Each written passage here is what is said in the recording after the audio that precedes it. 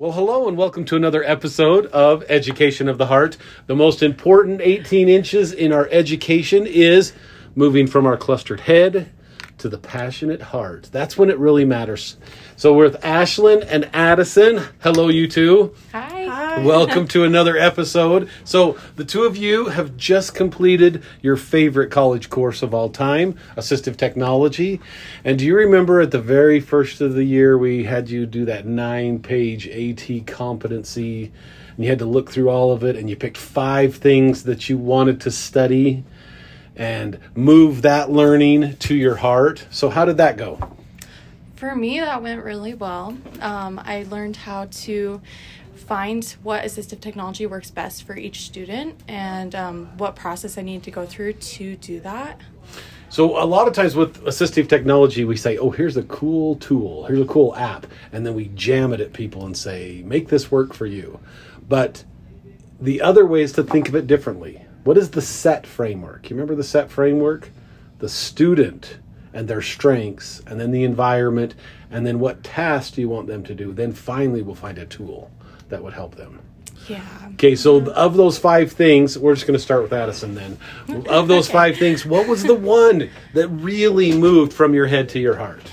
I would say the math, and that might just be because I taught it, and so I think I definitely had more research go into that one over all of them, even though I did research all of them more in depth, but of course, right. That one was definitely went more from my head to my heart, and I think mostly because I think math is kind of hard to come up with, like assistive technology, and you wouldn't think of like assistive technology with math, I feel like, directly, but and a lot of people hate math. Yeah. And so a lot of people struggle with math. And so if you can find something that will help them learn math, it's going to improve their life. And that's the idea of this, is that you want to help people feel better about life, right? Okay, Yeah. So you did the question, you did the search. So what are some of the fruits that you feel happened when you moved it from your head to your heart?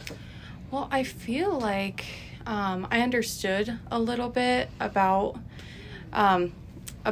their struggles with math and how I could like make that a little bit easier for them. We found some like fun video games for kids to play to help them with math and stuff.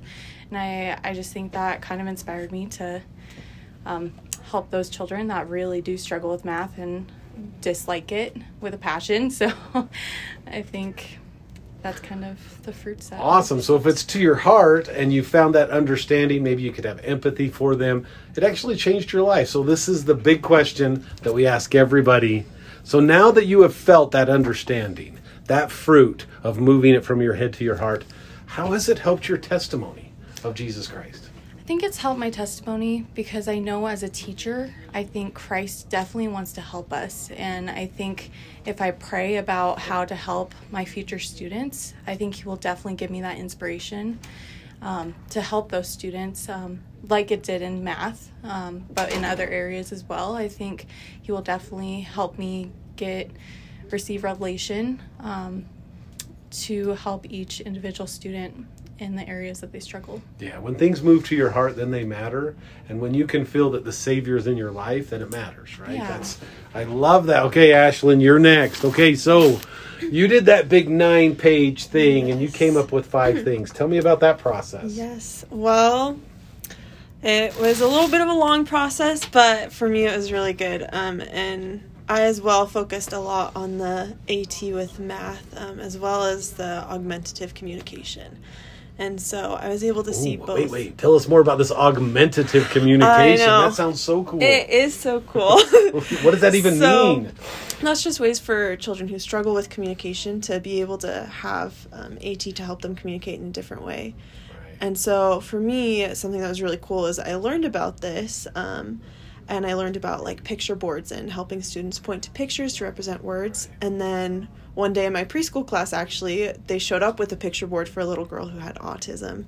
And so I was able to practice that and just be able to actually communicate with her. It was just so fun for me, and it just made me really happy. That increases her quality of life when she feels like she has a voice. Communication is so important. That makes us who we are. That makes us human. So I love that. So what do you think some of the fruits that you received from moving that learning from your head to your heart? I feel like it definitely just, in this entire process, I feel like it just made me more humble. And because, there are so many times that you can get frustrated. I always got frustrated with math, or even just trying to communicate with people, like with this child that, I wasn't at first able to communicate with her, but just like seeing this transition over time and like developing patience and being like, okay, I'm not perfect either. So how can I, in my imperfections, help these children to best grow and develop? I think that fruit of that humility was God's love telling you that you're worth something, that he loves you.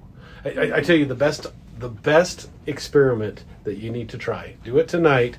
Go home and ask Heavenly Father, do you love me? And wait and listen. It is an amazing experience because you'll be able to feel it. And I think that fruit is the humility that you have felt that you're worthwhile, and that this child is worthwhile because you're going to be able to help them communicate and all of those things. So the final question is, now that fruit, how has that helped your testimony of Jesus Christ? I think for me, that just helps me remind me that God is watching me, and that, Jesus Christ, through his atonement, he allowed for us to repent and to forgive ourselves and to forgive others. And so I think through this process of developing that humility, that was something that I definitely needed to learn how to develop more before I go on into my teaching career. And so being able to know that God knew that I needed that, as well as allowing me to be able to repent and forgive myself for that. So... Oh, the best podcasts are when there's tears. I love it. I love it. I love it. Okay, well, we'll see you next time on Education of the Heart.